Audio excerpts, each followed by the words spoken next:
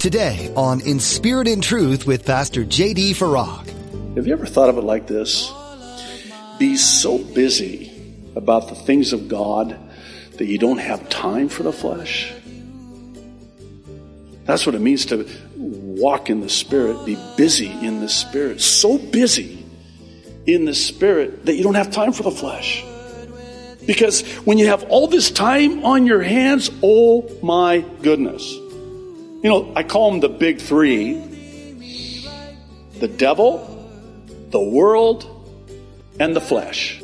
You're listening to In Spirit and Truth, the radio ministry of Pastor J.D. Farag of Calvary Chapel, Kaneohe.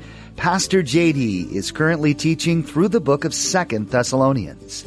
In today's message, Pastor J.D. will encourage you to have a shift in how you think about making mistakes and the things of God. Oftentimes in our lives, we can become so busy that we forget to do the work of the Lord. But what if we became so busy with the work of God that we simply didn't have time for the things of sin? That's a different perspective. Now, be sure to stay with us after today's message to hear how you can get your own copy of today's broadcast. Subscribe to the In Spirit and Truth podcast or download the In Spirit and Truth iPhone or Android mobile app. Now, here's Pastor J.D. in 2 Thessalonians chapter 3 with today's edition of In Spirit and Truth. We're currently in 2 Thessalonians chapter 3, and Lord willing, we're going to actually finish not only the chapter, but the epistle. The Apostle Paul is writing to the church there in Thessalonica, and in verse 6 says, "In the name of the Lord Jesus Christ, we command you, brothers and sisters, to keep away from every believer who is idle and disruptive and does not live according to the teaching you received from us. For you yourselves," verse 7, "know how you ought to follow our example. We were not idle when we were with you, nor did we eat anyone's food without paying for it. On the contrary, we worked night and day, laboring and toiling so that we would not be a burden to any of you. We did this not because we do not have the right to such help, but in order to offer ourselves as a model for you to imitate. For even," verse 10, "when we were with you, we gave you this rule: the one who is unwilling to work shall not eat. We hear that some among you are idle and disruptive. They are not busy, they are busybodies. Such people," listen to the strength of this, "we command and urge in the Lord Jesus Christ to settle down and earn the food they eat. And as for you, brothers and sisters," verse 13, "never tire of doing what is good. Take special note of anyone who does not obey our instruction in this letter. Do not associate with them, in order that," get this, "they may feel ashamed. Yet do not regard them as an enemy, but warn them as you would a fellow believer. Now, may the Lord of peace himself give you peace at all times and in every way. The Lord be with all of you. I, Paul, write this greeting in my own hand, which is the distinguishing mark in all my letters. This is how I write. The grace of our Lord Jesus Christ be with you all." He has to emphasize that because of a forgery, a letter that was circulating there that was not from him, but supposedly from him, that was causing a lot of problems there, and that's why he ends that way. So today, I want to talk with you. Actually, I don't want to talk to you about this, but this is what the text is about. It's about troublemakers in the church, and more specifically, how we as Christians are to respond. Here in the text before us today, the Apostle Paul is making it very clear in no uncertain terms how it is that we're to deal with those that are causing problems within the church. Those that are troublemakers. They're causing problems. They're just troublemakers. And before we dive into this, I think it would be helpful to have a bit of the backstory. It'll be germane to our understanding of what's here before us today.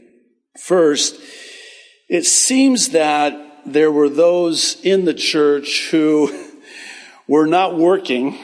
They were just sitting around, idle.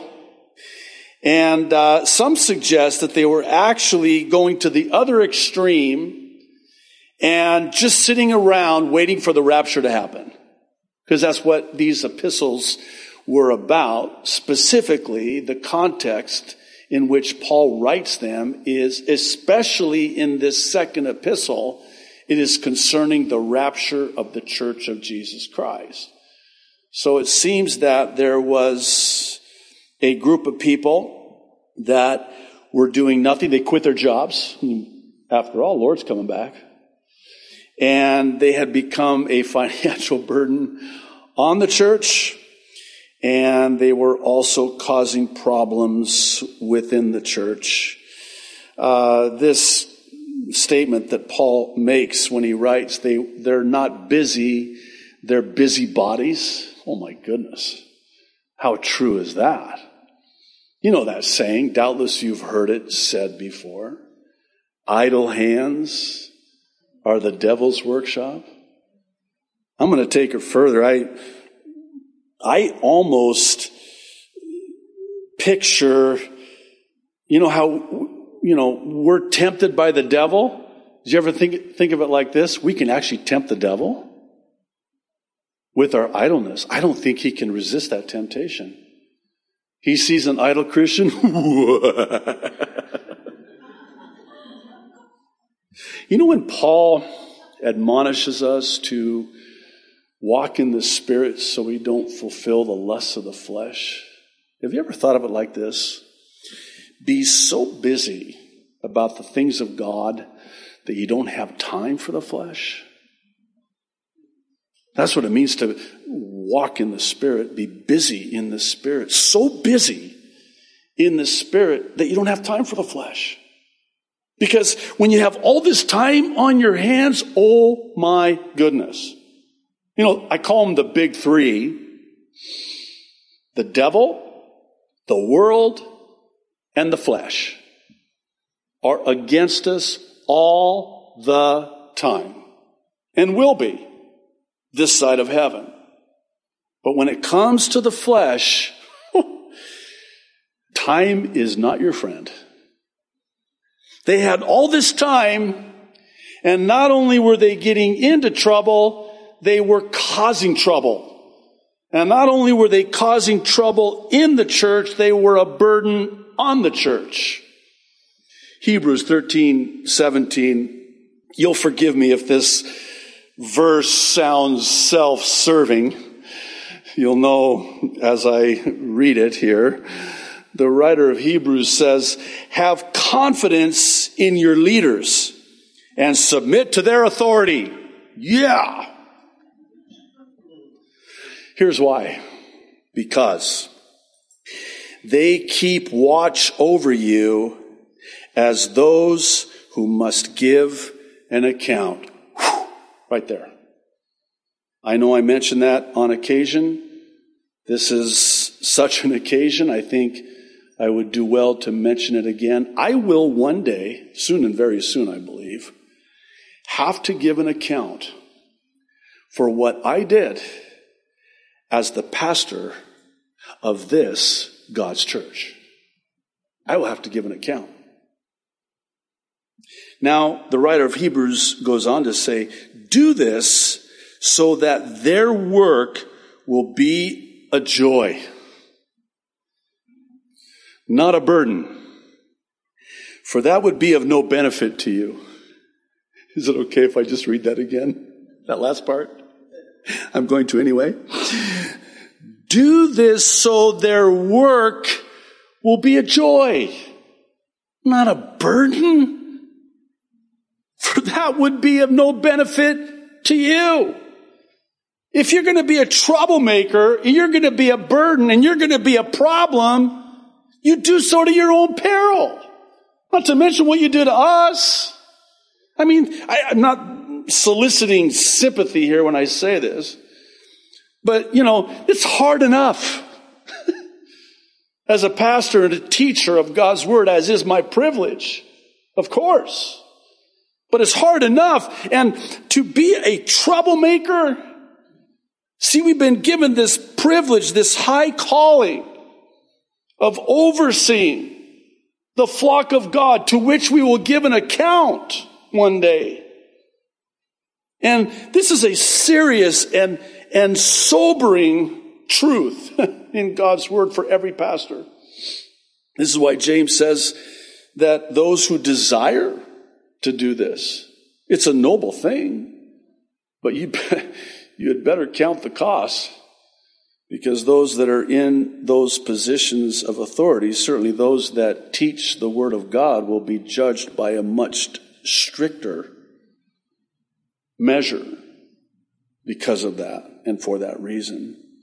So the writer of Hebrews is really saying, don't be a problem. Don't be a troublemaker. And if you are a troublemaker, Paul's going to tell us how to deal with it.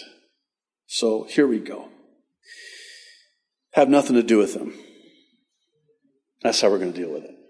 All right, let's close in prayer, and that's what he's saying. You know what's sad is, it seems that this was going on since Paul started the church. And it seems to be why he addresses this in his first letter, but he goes from warning them in his first letter to a command in his second letter, because it seems that they did not take heed to that warning. And now, because they haven't taken heed to that warning, Paul is saying, you have nothing to do with them. Do not associate with them. Wow, where's the love? Well, we're going to talk about that. In his first letter, chapter 5, verse 14, he says, and we urge you, brothers and sisters, warn those who are idle and disruptive. Encourage the disheartened, help the weak, be patient with everyone. In other words, that's what this church was dealing with. They were dealing with people who were very discouraged and disheartened. They were dealing with people who were very weak. They were dealing with people who were idle and disruptive. And they were dealing with people that required a lot of patience. That's what he's saying. When he writes to Titus in chapter 3, verses 10 through 11, it's more specific, because he says the same thing, only he sort of takes it a step further. Listen to what he says. Warn, there's the warning again, warn a divisive person once. A troublemaker, warn him once, and then warn him a second time. After that, have nothing to do with them. And here's why. And this might jam some gears, or again, a more modern metaphor, crash some hard drives. But here's the reason why. You may be sure that such people are warped and sinful. They are self-condemned. Don't even associate with them. Certainly don't argue with them. Have nothing to do with them. Matthew chapter 18, verses 15 through 17. This is probably, I would venture to say, maybe one of the most disobeyed passages in all of Scripture.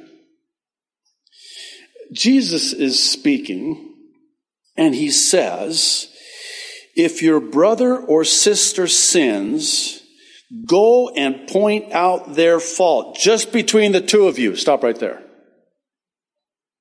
Come on. We don't do that. Somebody sins against me, I'm posting on Facebook. Right? Come on, don't look all spiritual.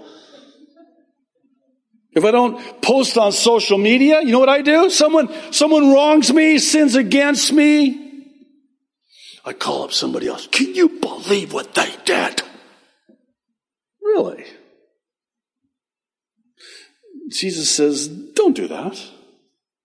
Go to them. Go to them. Just between you and them.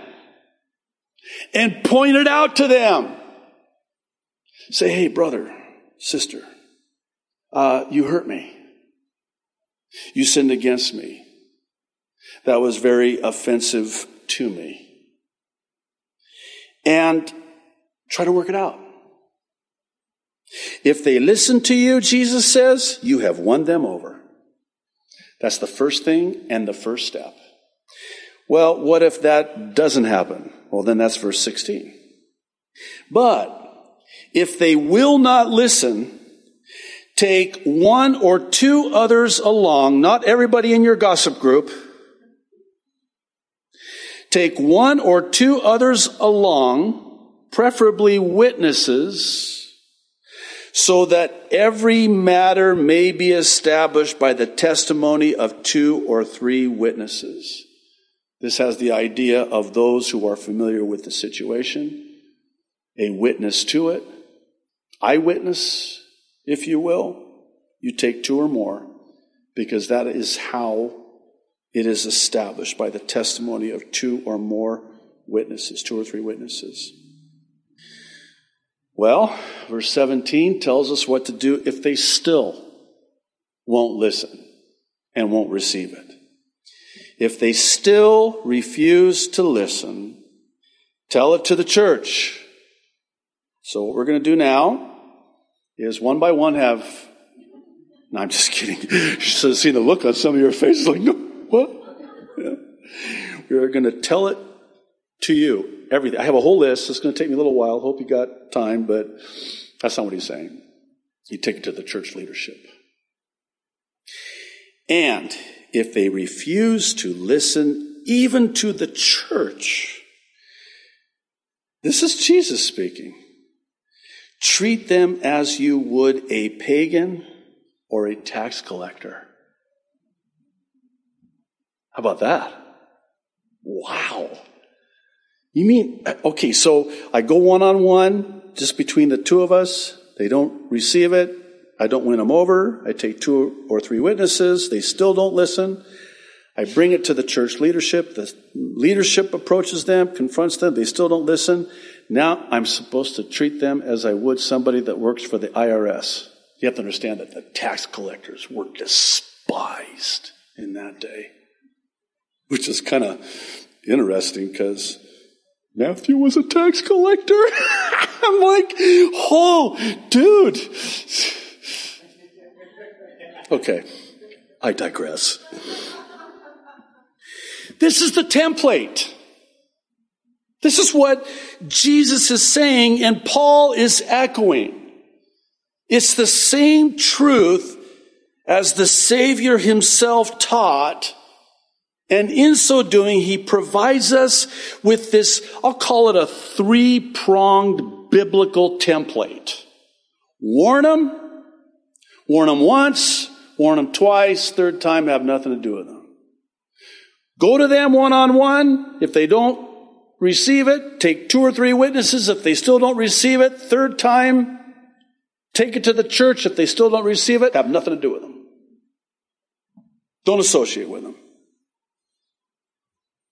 If warning them doesn't work, then have nothing to do with them. And it's not like, kick them out of the church, wash your hands of them, shake the sand off your slippers. It's not like that. It's more like this. have nothing to do with them, so that they will be ashamed in a sanctified way and come to their senses and repent. You know that we have an example. It's pretty graphic. I will warn you. We have a graphic example and detailed example of this in Paul's letters to the Corinthian church. So they had this guy who was in open sexual sin in the church, and it was causing a lot of problems, and they weren't dealing with it. So in chapter 5 of 1 Corinthians, listen to this. Paul writes, verse 1, "It is actually reported that there is sexual immorality among you, and of a kind that even pagans do not tolerate. A man is sleeping with his father's wife, presumably his stepmother." And verse 2, not only were they not confronting it, they were proud of it. They were boasting about it. Paul says, and you are proud? Shouldn't you rather have gone into mourning and have put out of your fellowship the man who has been doing this? Kick him out. For my part, even though I am not physically present, I am with you in spirit. As one who is present with you in this way, I've already passed judgment in the name of our Lord Jesus on the one who has been doing this. So, when you are assembled, and I am with you in spirit, and I am, and the power of our Lord Jesus is present, hand this man over to Satan for the destruction of the flesh. And so thankful he doesn't stop there, because he goes on to say, so that his spirit may be saved on the day of the Lord. Stay with me on this. This is very important. This church thought that they were so loving, so accepting, and they were boasting about it. They were proud of, look at how loving we are. Hey, you just come as you are. You do whatever you want. We're not going to confront you. Because we're a loving church. Let's all have a group hug. Thanks for tuning in for today's edition of In Spirit and Truth. Pastor JD has been taking you through the book of 2 Thessalonians, a New Testament letter that gives practical application of faith in Christ, as well as information about the end times. There's much more to learn, so be sure to tune in again for In Spirit and Truth.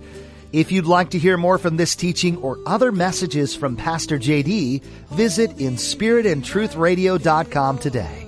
You can also download our mobile app, allowing you to carry biblical teaching with you wherever you go. You'll find a link to download this at our website. Again, that's inspiritandtruthradio.com. We also invite you to check out Pastor JD's Weekend Update, the Mid-East Prophecy Update. In these updates, Pastor JD takes a critical look at the news and events happening around the globe and compares them to prophecies of the Bible, including those found in 2 Thessalonians, sharing God's views on what's taking place.